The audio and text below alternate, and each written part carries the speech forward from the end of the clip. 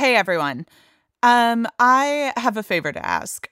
So Science Friday is actually a nonprofit, which means that we depend on donations to make things. That's how we get to make stuff like science diction. So if you can, please make a donation to Science Friday. You can do that at sciencefriday.com/diction-donate. That's sciencefriday.com/diction-donate. Thank you. We really appreciate it. Okay, here's the episode. I just heard your show for the first time. It mentioned the words syzygy and serendipity. Thought it was a great show, but there was something about it that was like nails on a chalkboard. The host's voice, I can only describe it as, it sounds like a cross between vocal fry and a hint of Valley Girl. It's just annoying. It sounds like an affectation. I hope she doesn't really naturally speak like that or hasn't conditioned herself to speak like that. But it's something I've noticed that women of a certain age group do. And it's just annoying as all hell. Oh, hello. That would be me you're talking about. Johanna Mayer, host of Science Diction. And this is actually how I naturally speak. Though today I do have a little bit of a head cold, but really I am not putting this on. My voice actually... So if you could just... There's more. Have her speak like a normal human being and stop it with the vocal fry, that would be great. I'd be a lot more likely to listen to the show. Ah, yes. Vocal fry. It's when my voice goes from smooth jazz to, say, an antique wooden gate swaying in the breeze. Like this. And this caller isn't the first to point out that my voice does this. In fact, the day that this show launched, I woke up in the morning, double-checked that our first ever episode had published, and saw an email complaining about my vocal fry. And I was honestly so proud of it. Because this is the thing that any woman who talks on the radio gets all the time. Listeners saying that we sound grating, childish, or just unlistenable. They let us know by email, by phone. They write 1-star reviews to warn off others. So getting that email honestly felt like a rite of passage. But this intense, shall we say, interest in vocal fry, it's a relatively new thing. If you look at news stories before 2011, pretty much nobody was talking about it. And then in roughly December of that year, it was like a light just switched on. So what happened? Well, to that very first email, to our dissatisfied caller, to all those 1-star reviews, this one's for you. From Science Friday, this is Science Diction. I'm Johanna Mayer, and this is my normal speaking voice. Today, we're talking about vocal fry. What is it? Why do I use it? What's my problem? And is it really that bad? At Radiolab, we love nothing more than nerding out about science, neuroscience, chemistry. But we do also like to get into other kinds of stories. Stories about policing or politics, country music, hockey, sex, of bugs. Regardless of whether we're looking at science or not science, we bring a rigorous curiosity to get you the answers. And hopefully make you see the world anew. Radiolab, adventures on the edge of what we think we know. Wherever you get your podcasts. Before the last decade, vocal fry lived a relatively quiet existence. It was known to linguists, speech and language specialists, maybe the occasional vocal coach, but it really didn't get much public attention. I mean, it was around. The Kardashians were a few seasons deep, Britney was post-circus, Kesha had just done her Get Sleazy worldwide tour. But then, in 2011, a study came out. A team of linguists at Long Island University looked at 34 college students, all of them women, and found that about 2/3 of them used vocal fry. And I don't know exactly what it was about this study, because it wasn't like there hadn't been studies on vocal fry before. Maybe it was just timing, that it was giving a name to this thing that people had suddenly started noticing. But something about this study struck a chord.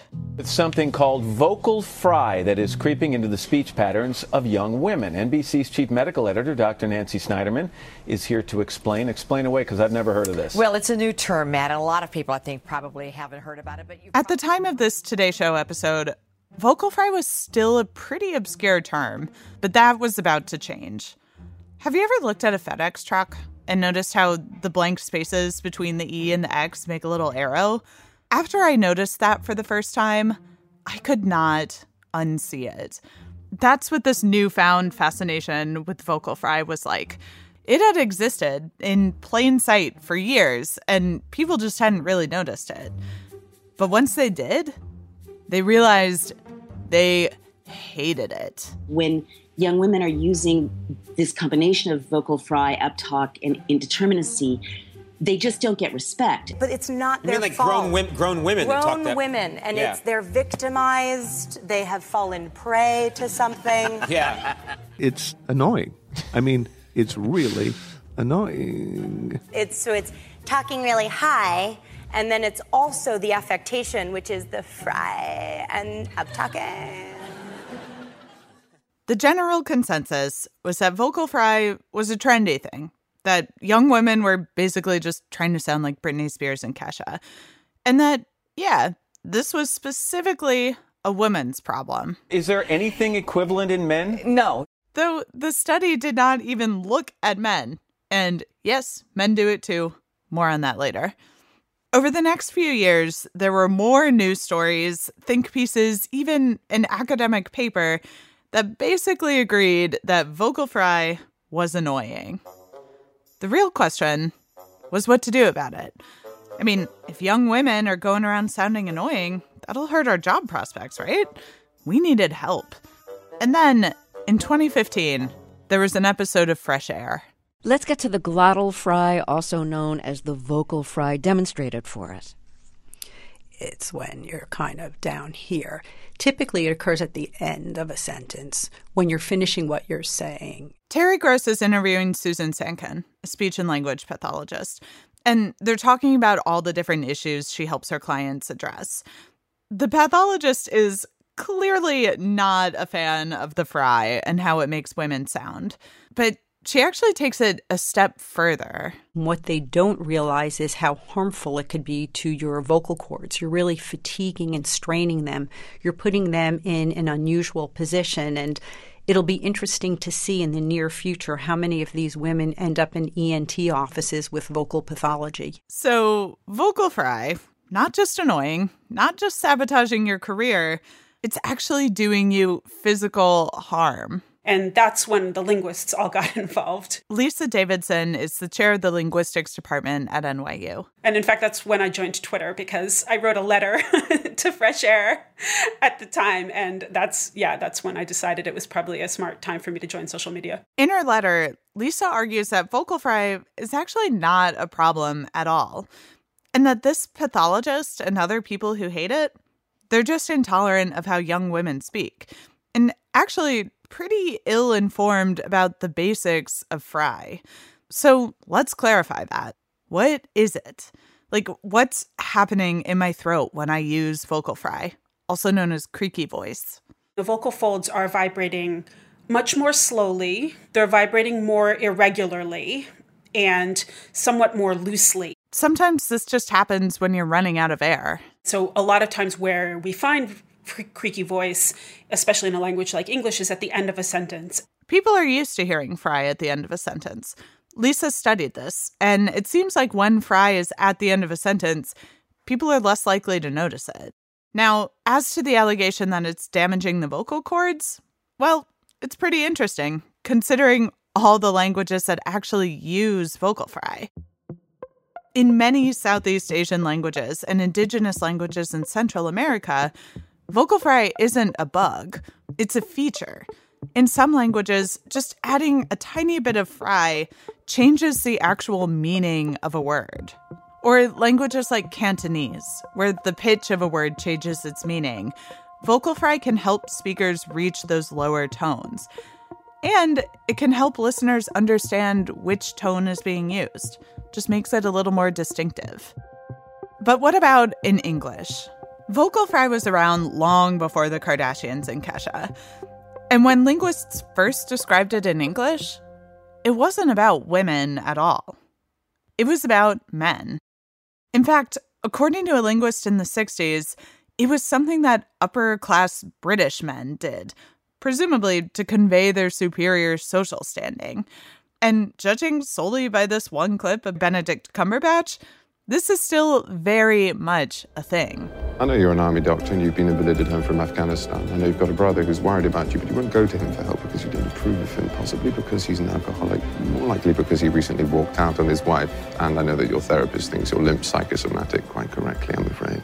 I mean, that was basically one long, confident croak. And in the UK, historically at least, it seems vocal fry wasn't happening nearly as much in women. In the 80s, one survey found that it was as much as 10 times more common in men. And again, specifically upper-class types. And yet, note the curious lack of public outrage or fretting over whether Benedict Cumberbatch could secure any more acting work, afflicted as he is with the voice of a fancy frog. In the US, there's evidence that young women use vocal fry more than men, at least among college students in the small studies that have been done. And as we know, people are very much complaining about it. So maybe it's how North American women are using fry that's getting people worked up. In English, vocal fry obviously doesn't change the actual meaning of a word the way it can in other languages. But it might convey other meanings, subtler ones. There's some research on this, and none of it is conclusive. Some studies suggest that women use vocal fry when talking about emotional topics. Others say it's a thing we do when we're bored, or even when we're trying to project authority. So, why do people hate it? Maybe they hate when women sound emotional, bored, or authoritative. That's one theory. But here's a simpler one. Sexism. When we criticize the way someone's voice sounds, not what they're actually saying, it's because on some level, we just don't like who they are. Their age, their class, their race, their gender. To me, criticizing vocal fry just feels like making fun of someone's accent, like a cheap shot. When we say, I can't tolerate the sound of her vocal fry, it sounds to me like what we're really saying is, I can't tolerate the sound of a young woman talking on the radio. But you might want to get used to it, because how women talk, it tends to catch on. Many years of sociolinguistic research has shown that just about every change that you see in language is found first in women, right? Often young women. This is widely accepted among linguists and sociologists. When it comes to speech and language, young women tend to be ahead of the curve.